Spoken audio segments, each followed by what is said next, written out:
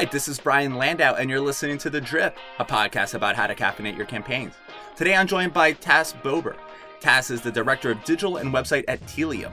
In this episode, we talk about how to best orchestrate various disciplines and competencies in website rollout, building SEO frameworks for content contributors, and some best practices around trying new marketing channels and strategies.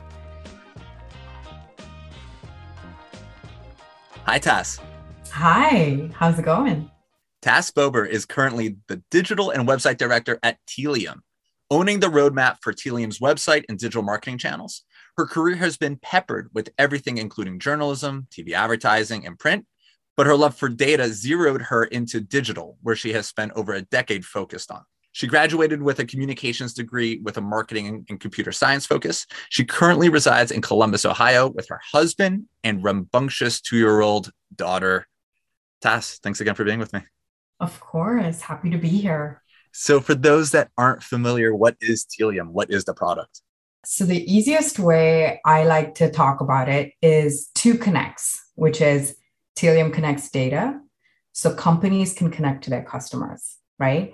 Let's think about it a little bit more. In an ideal world, you and I have these one-on-one conversations, and companies would love to have those one-on-one conversations with their customers, right? So we've talked one time. I already know we both have young children. We're in the same time zone, which we love. And we have bonded over daycare viruses in the past, right? But those little anecdotes and little details, they're harder to do at scale. So if you think about 40,000 customers, 50,000, or if you're in B2C, millions. And at the end of that road is a marketer going, wow, how am I going to do this? How am I going to provide personalized, relevant experiences? And I think the challenge then on top of that is we have people who want relevant experiences, but at the same time, they're worried about our companies being respectful of my privacy, our companies being respectful when they're giving me these personalized experiences. So that's kind of what we do too, is try to enable, these good experiences in a respectful manner. With bad experiences, if you think about your interactions with companies, most recently, you remember the bad experiences, right? You buy something, the next day you get an offer for 50% off and you're like, what the heck? I literally just paid full price for this item. That's a bad experience. But if you think about a good experience, I used to go to the sushi restaurant back in the day. I've since moved states, probably for the best. But I went there almost every night. They knew me by name. They, knew my order. They come in, hey, Tass, how's it going? No sooner would I sit down, I've got a plate of gyoza and salmon skin roll, and I'm ready to rock, right? So that was such a good experience that kept me coming back. And as a result, they got 25% of my paycheck. That was a great experience, that sushi experience. And I think that's what we're trying to provide at Tealium too. And so Tealium, we collect data, customer data in a right privacy conscious manner. We create deep insights around that data, and we allow companies to provide that sushi experience to their customers based off of this data. So that's essentially what we do in a nutshell. And I like to think that we're the great sushi place of customer data. We just read in your bio that you own the roadmap for the consumer website. So let's start with Tealium.com. Yeah. What are the buckets for a successful consumer-facing website? Everything is a factor, but where do you start?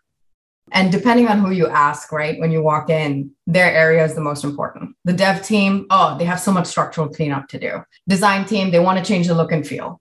We have to think about ADA compliance, right? And then you have the content team, they want to switch up the content on the site. The campaign teams, they're talking about the lead gen engine. The radar for me when I walk in is typically, okay, but who is working in the user's best interest?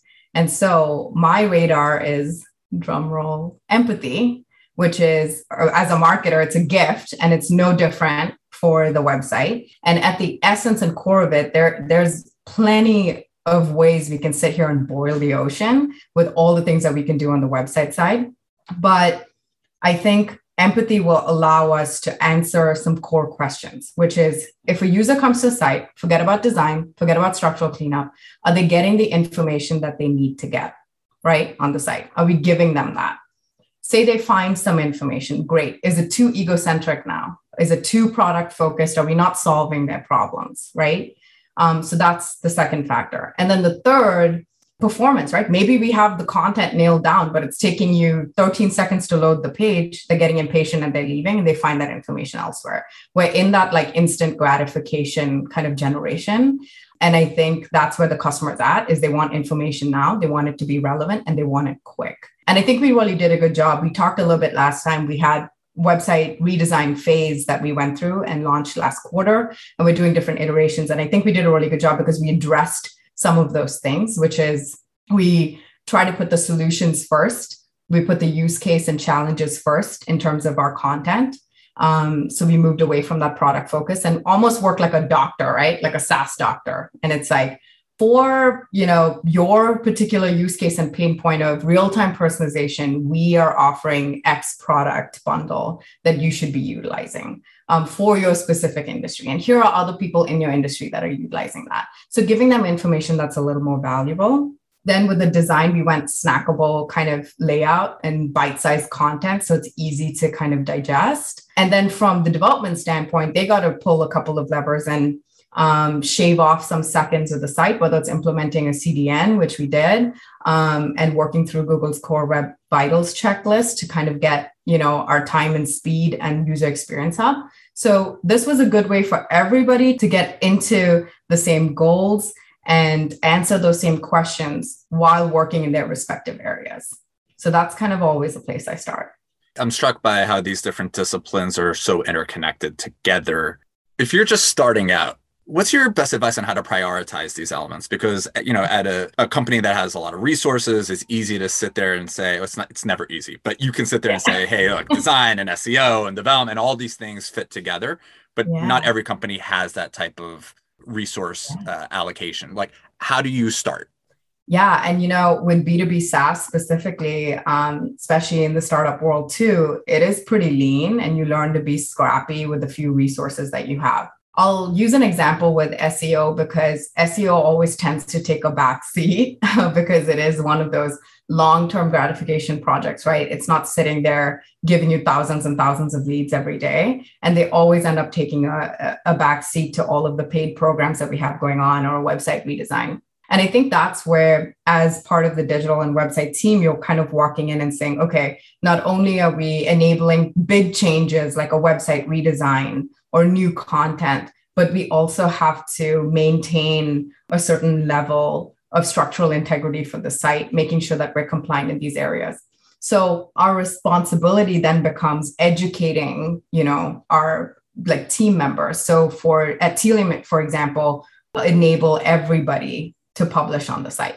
So our entire marketing team across the globe can publish on the website, but they're not all expected to be experts in SEO. So one of the first things we did is we came in, we did a little work up front, which is put together these guardrails through an SEO checklist and say, here's how you can write for SEO. Here are some things that you need to consider in terms of metadata fields, character counts, those limits, those kinds of things. And they could utilize this now without us having to lend further resources. They have some enablement guides in order to do those things properly. And it helps them be a little more well-rounded in how they write anyway, to write for web and write for SEO.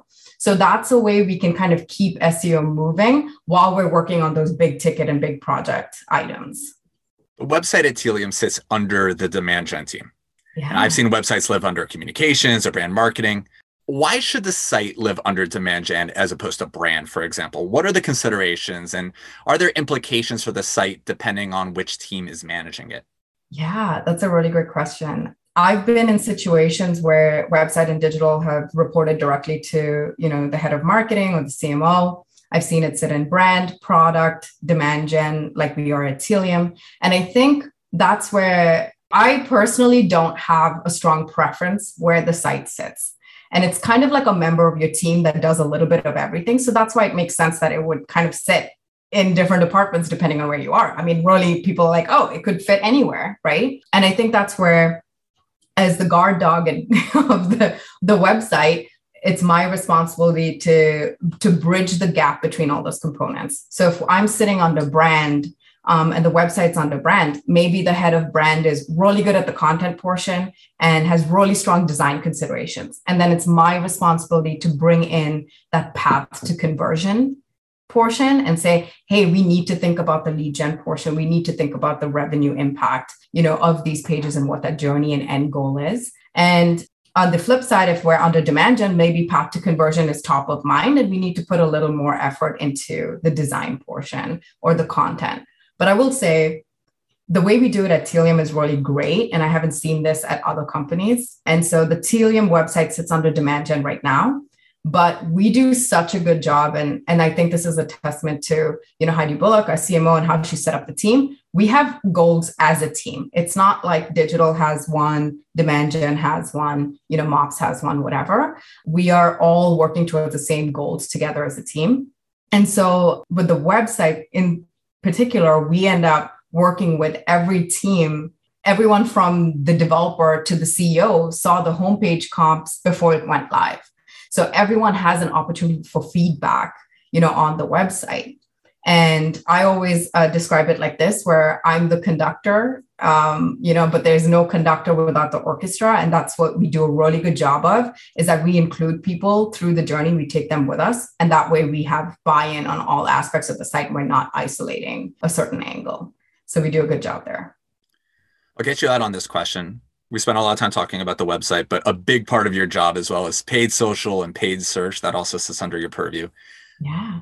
What's the balance between staying disciplined with paid social that works and still experimenting? Like, for example, maybe TikTok is a great channel for you, but that would mean siphoning off resources from LinkedIn, which I think for a lot of B2B SaaS is sort of bread and butter. So what does that balance look like for you as someone who's allocating budget to some of these channels and some of these strategies of staying fresh, testing new things, but also making sure that you're hitting your goals? I thought a lot about this portion too, because I think we can get wrapped up in innovation means spending $30,000, $40,000, $50,000 on the newest, shiniest platform and tool and seeing if it could work for us. But I think, again, we do a really good job at Tealium because we have those fundamentals nailed down. We have our core elements and foundations of every campaign. We run our stuff in paid social and paid search as we're meant to. But then we do this thing where we sprinkle innovation in those fundamentals. So I'll give you an example. If we have a big tier one asset that's kind of launching, we'll have our general, campaign plan. This is our rollout. This is what we're going to do on paid social, paid search, et cetera. But then we have this resident TikTok influencer or expert, Genesis, on our team, and he'll whip up a TikTok related to the asset. And we get to kind of bake that into our plans. And I think that's a good way to do it because you're not lending a ton of bandwidth and resources. It's just something fun that you can bake into the fundamentals. And that's a way you can sprinkle in innovation, in those foundational plans that you have. Another example is Clubhouse. When Clubhouse first launched, it was all the rage. And our CMO Heidi and this awesome team member we have, Julie Graham, they both jumped on it and did one, and they had a blast, right? And I think at the end of the day, it's not always like ROI, where's the ROI? Sometimes it's also we're marketing to people with real senses of humor. And if we fall flat, so what? They'll probably give us kudos for trying. And now we can speak that we have the experience. And at some point, that becomes relevant and maybe something that we could use in the right context in the future. So yeah, I think at the end of the day, marketing is meant to be fun. It's not surgery, and we're marketing to real people at the end of the road, and it's totally serious work, but it's also meant to be enjoyable. And I think we do both really well at Tealium. I'm joined today by Tas Bober of Tealium. Tas, thanks again for joining. Thanks, Brian.